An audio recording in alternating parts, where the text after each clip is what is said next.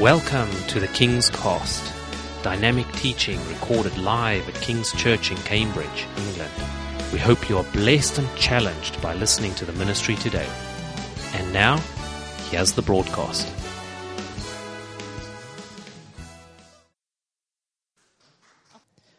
Well, I always count it as a privilege and a joy to be at the front, and mixed with emotions of panic and freaking out and worrying about whether I'm about to say is the right thing. I'm glad that we're actually living in the New Testament times and not the Old, so that I'm not struck down in where I'm standing for bringing the wrong word. So we thank God for that this morning. If you're just turning your Bibles to the book of Genesis, chapter 3, this message this morning kind of comes from verses 1 through 24, but we're going to focus on 6 and 7. So we'll start sort of reading from 1 through 7, and then we will expand on that. So if you have your Bibles, I'd love to hear some pages being thumbed and turned. If you have your iPads, then you can sort of flick across the screen. It's not the same, is it? It's not the same. And if you've got your iPhones and smartphones, can you just turn them to silent so that we don't interrupt the Word of God? So the book of Genesis chapter 3, verses 1 through 7, although the whole message kind of comes from 1 through 24, but we're going to focus on 1 through 7 this morning. Now the serpent was more cunning than any beast of the field which the Lord God had made. And he said to the woman, "Has God indeed said, 'You shall not eat of every tree of the garden'?" And the woman said to the serpent, "We may eat the fruit of the trees of the garden, but of the fruit of the tree which is in the midst of the garden, God has said, 'You shall not eat it, nor shall you touch it, lest you die.' Then the serpent said to the woman, 'You will not surely die, for God knows that in the day you eat of it, your eyes will be opened, and you will be like God, knowing good and evil.' So when the woman saw that the tree was good for food, that it was pleasant to the eyes, and a tree desirable to make one wise, she took of its fruit and ate. She also gave to her husband with her, and he ate. Then the eyes of both of them were opened, and they knew that they were naked, and they sewed fig leaves together and made themselves coverings." Amen. This morning I want to kind of investigate the topic of how we can involve God more in our decision making. As Christians, when we kind of accept Jesus Christ into our hearts and into our lives, we kind of are used to making decisions based on the things we see and hear and the people that we mix with and all those kind of the different things and different flavors and things that are in our lives at that time that contribute to the decisions that we make. Partly also the cultures that we grow up in. The people and cultures influence what you do and what you think and what you say quite a lot. And also the desires that you have, the things that you sort of aspiring for or desiring for, and all of these kind of mixed into a little bit of a pot. And we kind of think that, well, I've got to make decisions on this. And when stresses and situations come, how do we make decisions as Christians? Do we kind of leave it up to fate? Do we kind of think that there is some kind of que sera, sera, whatever will be, will be? Do we kind of have an attitude of, I will just pray it once, and then God's heard my prayer, there's nothing for me to do, I'll leave it in the hands of the Lord, and whatever happens, happens. How can we make wiser decisions? And so I just kind of want to unpack a few thoughts this morning on this, and bring to you 7 thoughts that I've got, or 7 suggestions that I have on what we can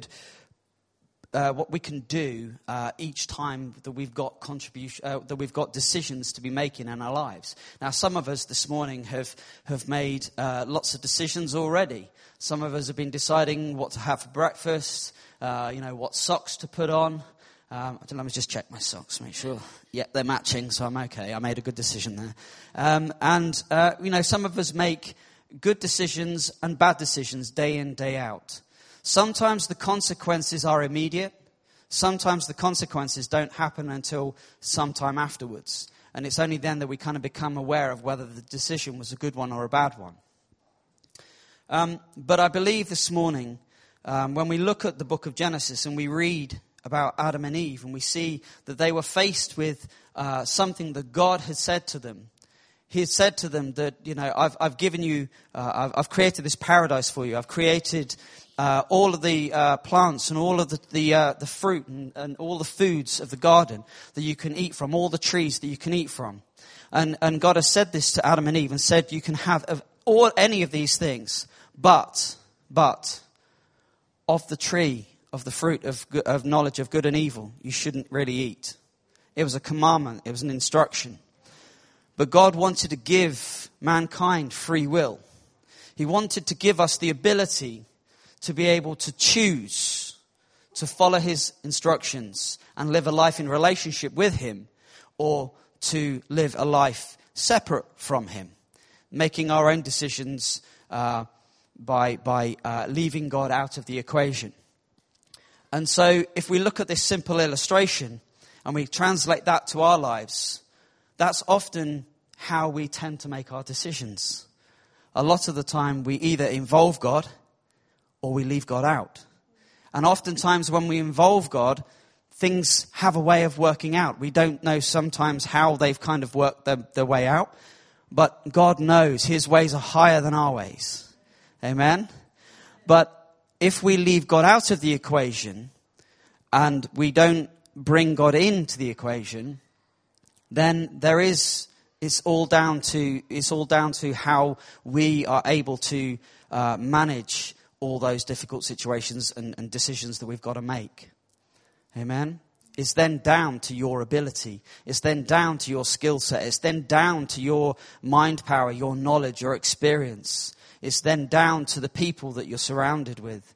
That is where your limitations will lie. So as a Christian, how can we improve our decision making to make it more godly or wisdom filled? Now, I believe that we are going to double services soon, so I'm going to try and crack on with these 7 points as quick as I can. There are 7 points, 7 suggestions that I'm going to try and rattle through as quick as I can. I promise I'll be as fast as I can. The first of these points is prayer. Everything should always begin with prayer.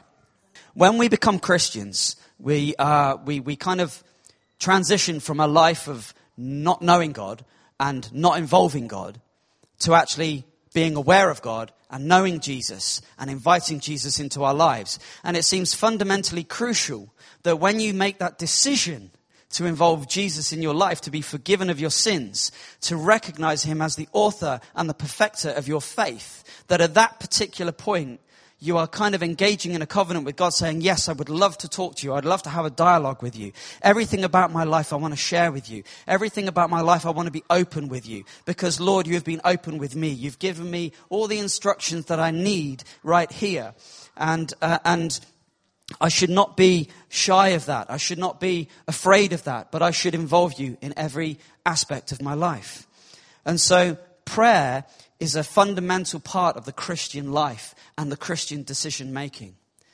We know that God has plans for our lives, plans to prosper us, plans not to harm us, plans to give us a hope and a future. And if we know that God is orchestrating things for our lives like this, does it not make sense that we should kind of go to him and want to have that dialogue with him? Especially if we sort of having thoughts about, what do I do here? What should I do here? Should I do this job? Should I go apply for this job? Should I get involved with this guy or with this woman? Is she right for me? Is he right for me? Is this group of friends over here, are they right for me? All these kind of things that contribute to us and how we grow and develop as a Christian, as a disciple of Christ, should really have a dialogue with God. And so if we turn to our first scripture this morning, 1 Thessalonians chapter 5, verse 16 through to 18. And they're writing to the Thessalonian church, obviously, encouraging them, trying to encourage them in terms of the faith and with the cultures and things that they're challenged with. And the writer puts it like this. He says, "Rejoice always. Pray without ceasing. In everything give thanks, for this is the will of God in Christ Jesus for you. Amen?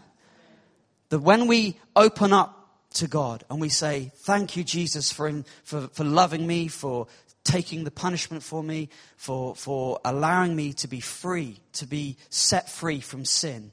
At that point, we should engage and say, I'm now going to invite you into every aspect of my day.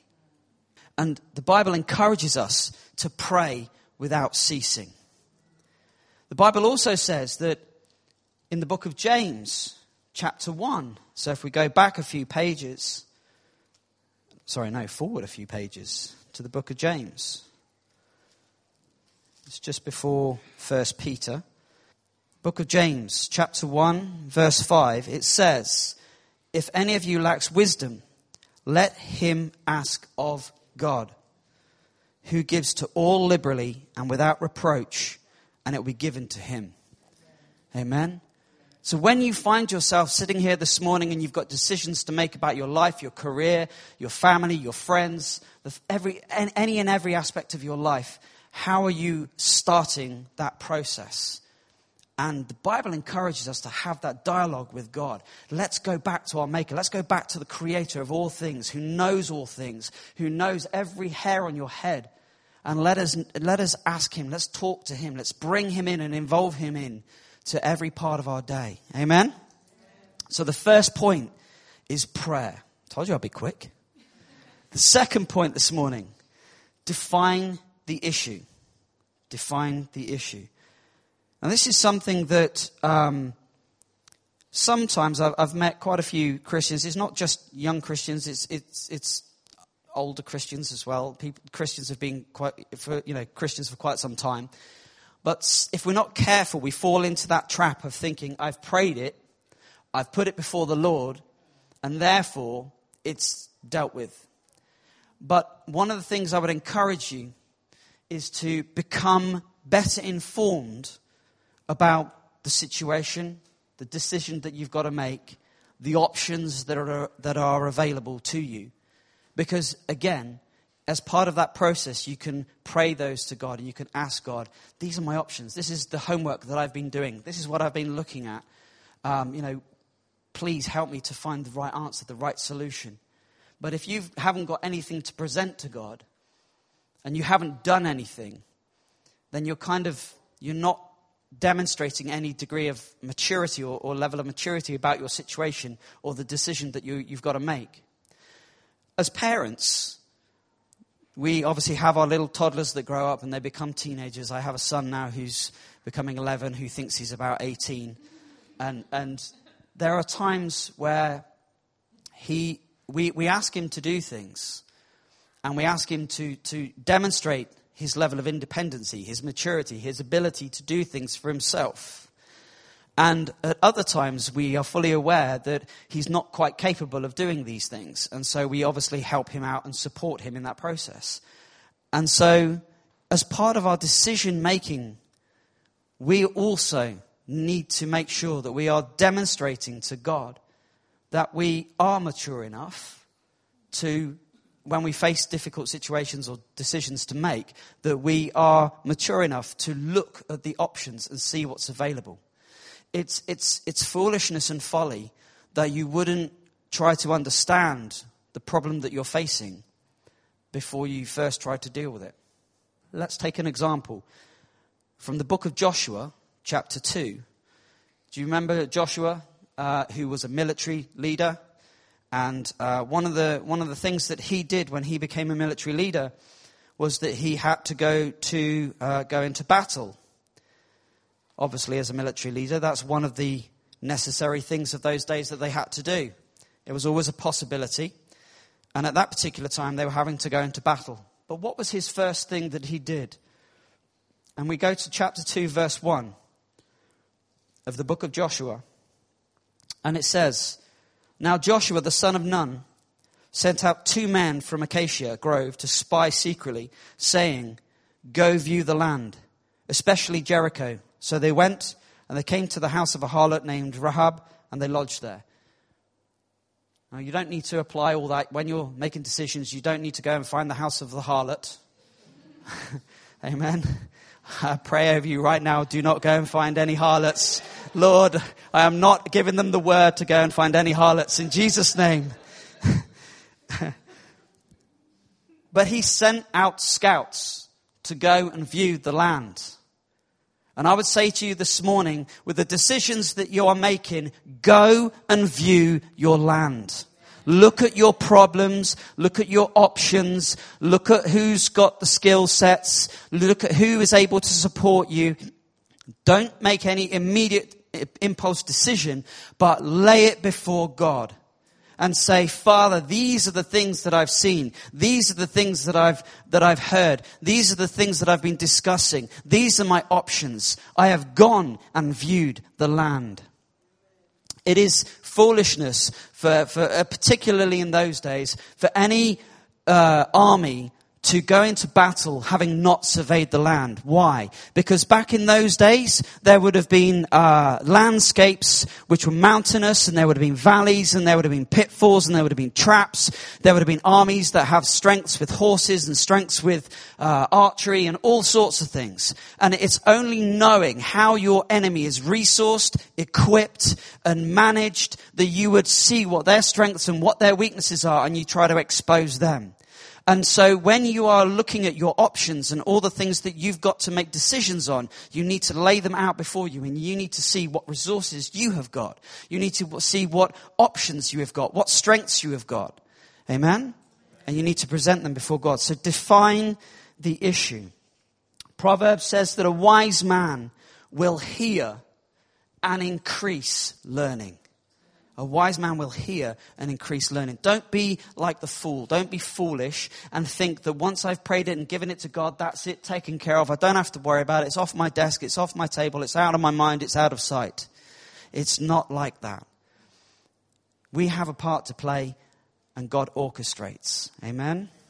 Third, seek wisdom. Sometimes this is where we also stop. We kind of pray, we have a little bit of a look at what we're doing, but then we kind of think, well, the Bible's not really going to offer me much support for this particular issue or for this particular challenge or for this particular problem. And one of the things that I would say here is, this kind of popped into my head yesterday. Don't meditate on the problem, elevate the problem. Elevate it to the Word of God. Elevate it to the written Word of God. Don't just put it in prayer. Don't just look at the issue, but also match it against the written Word of God. Because the written Word of God is not, he's not going to contradict himself. What sensation or, the Lord has spoken to me and he's told me to go and get this job. Or the Lord has spoken to me and he's told me to go and marry this girl. Or the Lord has spoken to me and he's told me that I've got to hang out with his group of friends. But I get that sensation in my belly, the quiver in my liver, and all that sort of stuff. But if you match it against the written Word of God, he will never contradict himself. So if your feelings and your sensations are contradicting what the Word of God is saying, I've got a word for you this morning, my brother and sister. It ain't the Word of God. Amen? It ain't from the Spirit of God. If it contradicts his written Word, it is not of God. Amen? So when you're making decisions and you've got challenges and you've got trials and you're trying to work out at that fork in the road, this way or that way, consult the written Word of God. If we look at Psalm 119, verse 105. Psalm 119, verse 105. I love this. We're all walking a pathway. The Bible says that, I think it's the book of Matthew, wide is the gate and wide is the path that leads to destruction, and many take this. Narrow is the gate and narrow is the path that leads to righteousness, and few take it. The Bible says here in Psalms 119, 105, your word is a lamp to my feet and a light to my path. When you've got decisions to make and you're not sure which path to take, which route to go down, do I make it this way or this way? When you're at that fork in the fork in the road of your life, and you're trying to make that decision as to how you're going to progress, how you're going to move forward, consult the written word of God. Seek wisdom, biblical wisdom. Interestingly, I'll tell you a little story. It's the first time it's actually kind of happened to me at a kind of a business level, I suppose. But we were in a meeting the other day, and for those of you who don't know, I kind of work with a few directors of a business. I'm kind of a shareholder in the company.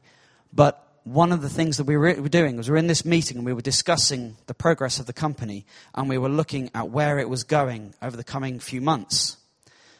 And there was opportunity for us to look at another business that might potentially need to be taken over. And so we've got the accountants in, and they're showing us the financials. They're going through the financial reports of this performance of this other business. We're looking at all the employment stats. We're looking at all the wage bills. We're looking at all the expenses. We're looking at the turnover of the company. We're looking at all the facts. We're looking at all the figures. And I don't know where this came from. I really believe it came from the Holy Spirit. But we're here in this meeting, and they're saying, okay, yeah, no, we got all the facts. Yeah, no, that's fine. And then everyone kind of turned to me to see what I was going to say. And I just looked at them all. I said, well, you know, I'm a Christian. I've got to go and pray on this. And I've got to go and ask the Lord. And they all kind of sat there for a second and looked at me. and then one of them just said, well, you go and talk to the Lord, and you go and tell him what you go and tell us what he's told you. Amen. So don't be discouraged when you've got these decisions to make, and don't be sort of when you've consulting the Bible, the written word, when you're praying about it. Don't be embarrassed to stand up for what you believe in. That boldness came out of absolutely nowhere. I have never done that in a business meeting ever, but I thank God for it. Amen. The fourth thing, when we're making decisions and how we can make wiser decisions as disciples of Christ, I believe is to surround ourselves with godly counsel. Amen. The Bible says that when the people that we hang out with, the people, and I'm kind of paraphrasing here, the people that we hang out with, the people that we move with, can influence the things that we say and the things that we do. And can to some degree draw us away from God or draw us closer to God. Amen? And so we need to be very, very aware and careful of the people that we're moving with. Now, it doesn't mean that you have to keep absolutely everybody who isn't a believer and isn't a faithful follower of Christ out of your life. Because if you do that, then how are you going to reach? How are you going to be the salt on the earth, the salt and the light of this earth? How are you going to influence people? How are you going to demonstrate the grace and the love of God and the meekness of Jesus? How are you going to demonstrate that if you have no social circles of these people in your life? So yes, you need to have these people around you and with you, and sometimes their professional knowledge and experience far supersedes what I've got or what you've got. But, and God can use that, but we also need to be very aware of what they are saying and what they are doing and how they are living so that it doesn't affect and rub off on you. You need to be strong enough to resist those things. Amen?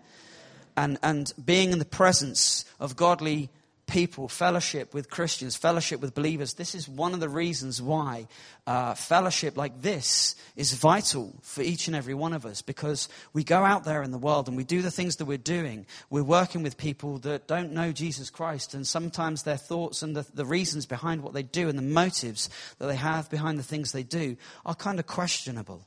And you sort of think, well, I understand that it's not really harming anyone, but it's still not right by God. Amen? And so we need to bear that in mind.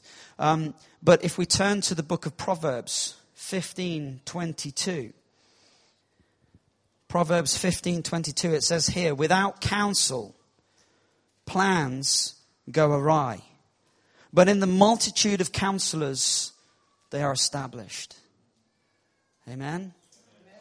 The counselors, in this case, I'm proposing that they would be pastors, teachers, leaders, ministers, prayer team, pastoral team, fellow brothers and sisters, people who we all come from different professions and different walks of life. We all have different experiences, but the one common factor, the one commonality is we all love Jesus Christ. We are all aspiring to be godly. We are all aspiring to follow the statutes, the laws. We're also trying to be like Christ. We're trying to be like Jesus. We want to be little Jesuses. Amen. And so if we can make sure that when we have decisions to make, don't be afraid to talk to people that are within your Christian fellowship. And if that's, if you're visiting here today and this isn't your church and you come from a different church, then, go and find someone who you can trust in that church. Go and have a word with the pastor there. Go and talk to them. Go and find another minister, someone who you know and someone who you trust, and talk to them. Because different viewpoints, again, contributes and helps you to understand what options are available to you and what God can bring to you through somebody else. Amen? The fifth point this morning. Trust God.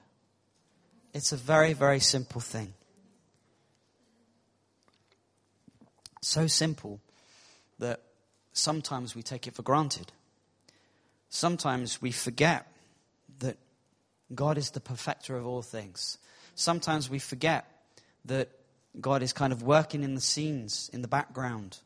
Just because he's not in your face all the time, performing signs, miracles, and wonders, doesn't mean he's not there. The Bible says that he will never leave you. He will never forsake you. Amen? And when we consider that he will never leave you and never forsake you, it means that the Holy Spirit is always with you. He's in you. He's beside you. He's listening to every conversation you have. He's listening to every fellowship you have. He saw you. The heavens saw you walk into church this morning. That's a scary thought, isn't it? I hope they didn't see me driving. They probably did. But we need to trust God, because God is so aware of everything that you are going through. He's aware of your decisions. He's aware of the consequences of your decisions. He knows what you've chosen to do in the past, and he knows what you're going to choose to do. Amen? He knows. So all we need to do is involve him and trust him.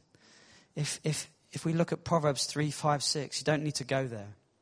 But if we look at this scripture, Proverbs 3, 5, 6, it says that trust in the Lord and lean not unto your own understanding, but in all of your ways acknowledge him, and he will direct your path. Amen?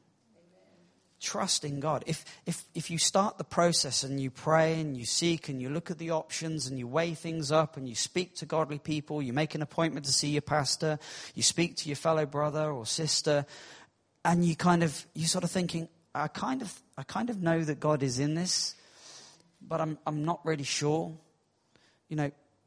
Be confident, trust in the Lord, and don't lean onto your own understanding. The thing is that we're governed a lot of the time by our senses. The things we see, the things we hear, the things we taste, things that we touch. We rely a lot on our physical senses. And sometimes if it doesn't quite make sense, we don't quite see God in it. But like I said at the beginning, his ways are higher than our ways. Amen? And so what doesn't quite make sense to us makes sense to God, because he's already weaving it through. Amen?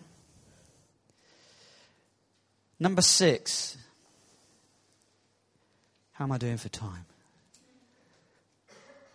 Be self-aware.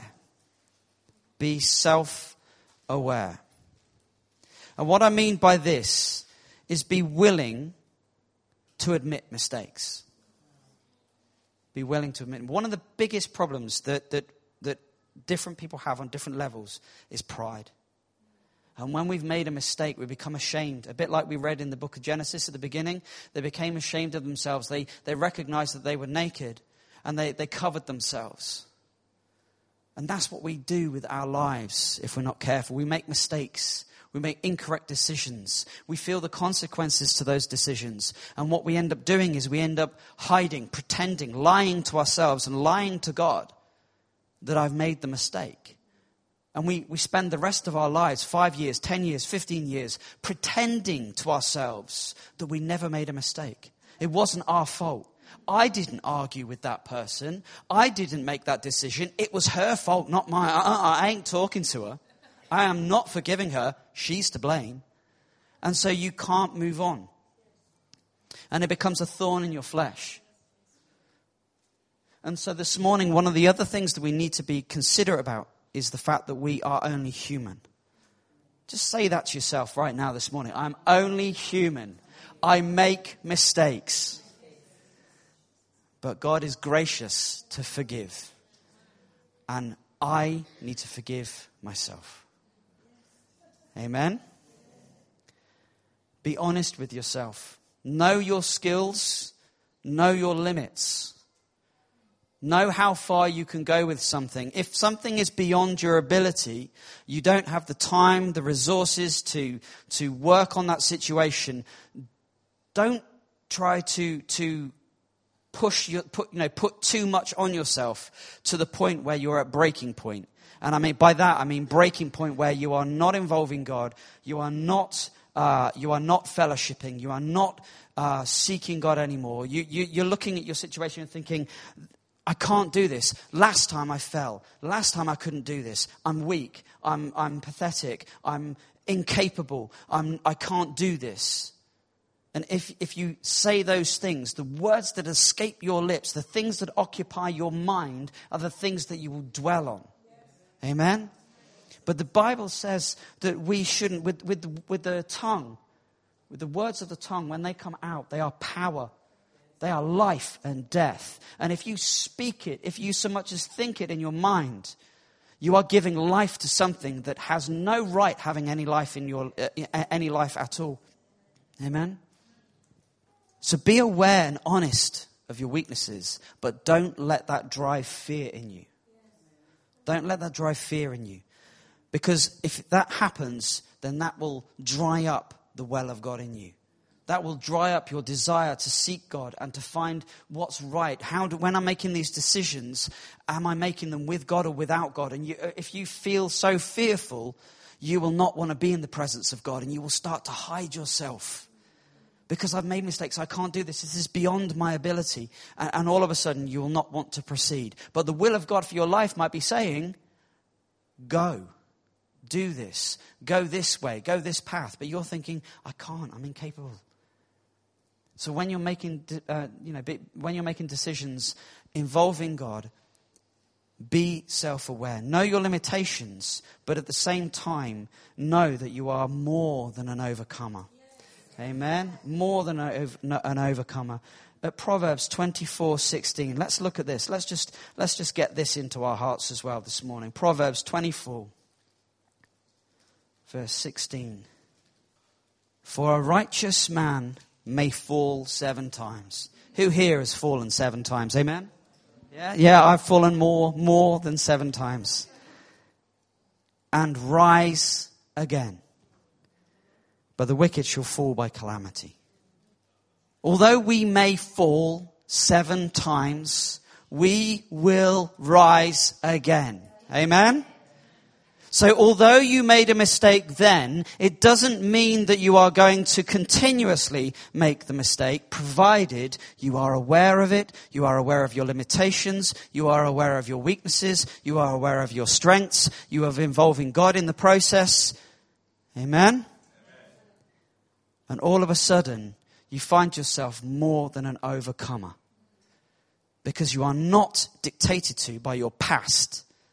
You are dictated to if that's the right use of the word, but you are steered by the will of God. And finally, point 7 this morning. Be thankful. This is one of those ingredients in our decision making that sometimes we don't quite carry through right to the very end of what happens. And in some instances, what happens is when we have decisions to make and we pray and we seek God and we surround ourselves with people, the amazing thing is that God moves mountains. He shifts valleys. He makes a way through the desert place. He makes the crooked places straight. All because he loves you, and all because he wants to direct your path. All because he wants you to rise again. All because he wants you to be victorious. Because he wants you to be the head and not the tail. He wants you to be above and not beneath. And all of these things he does for you. Oh, how I am amazed. I'm amazed. The testimonies, the victories that you have had, count them, look at them. Recall how God has brought you through. But in the end, we need to be thankful. Amen? We need to be thankful. No man receives anything unless from heaven. The book of John, chapter 3, verse 27. No man receives anything unless from heaven. Everything that you receive, everything that you're blessed with, everything that you're withheld from, it all comes from God. Because it is designed not to destroy you, not to bring you down, but it is to lift you up. It is to make you more than a conqueror. It is to allow you to make decisions involving God, involving the creator of all things, your heavenly Father. In that process. And just like Adam and Eve,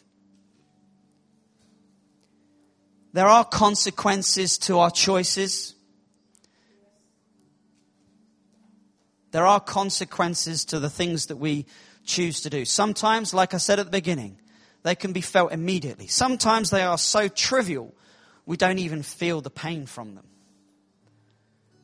Sometimes the choices we make can lead to catastrophe. There are people who walk around the streets of Cambridge. They have no home. They're addicted to drugs. They're addicted to alcohol. There are, each and every one of us sitting here this morning is facing consequences to decisions that we made when we were just students. When we were youngsters. I've shared with you quite a while ago about when I was younger, the kind of family home I grew up in. It wasn't a terrible family home. It was a lovely family home, really. But it had, like every other family, it had its fair share of issues. But when I was 16, I made a decision to confront my father and to have a go at him about the way that I felt that he had raised us. Now, what background did I have to confront him and tell him that he was a bad father? But I lived with the consequences of that for many, many years. Because my relationship with my dad, at least the way I felt it and experienced it, there was a great big chasm between the pair of us. And it felt irreparable. And you know, that was until Christ got hold of me. Amen. Because when God gets on the inside of your circumstance, and when God gets inside of your decision making, He turns things around. He makes you do things or encourages you to do things that you wouldn't necessarily do. When the rest of the world would say, treat them like this, you say, no, I'm going to love them. Amen? I'm to blame. I was wrong, but I'm still going to love Him. And sometimes we are living with the consequences of financial decisions that we are making. Maybe we become impulsive. Maybe we don't manage our finances so well. Maybe no one has taught you how to look after your finances. Maybe that's a skill set that you don't yet have. But do you know that if you become aware of these things, You can change things today. You can involve God into this process and surround yourself with the right counsel, with the right people that can help you in your financial situations. That's a decision that you can make today. Let's not be like Adam and Eve, ashamed to the point of hiding from God. Let's not be like Adam and Eve. When we go to the verses 22-24, we see that God banishes them from the garden. Why? Because he wants to protect them. He banishes them from the garden because he's not punishing them as much as we would think that he is. He's protecting them because he doesn't want them to live eternally in their current state. He says they are now like us. So let us move them out of the Garden of Eden. Because by being in the Garden of Eden, they are going to eat from the tree of eternal life. And if they eat from that tree, then they're going to live in this current condition, this state of sin forever. So he had to move them out. He had to shield the garden. He put a flaming sword there. If you read Genesis, you'll see this. The closing verses of that chapter. Why did he do that? Because he loves them. He allows us to experience the consequences enough so that we know that the decisions that we make without him are the wrong decisions. Amen? Let us just stand to our feet.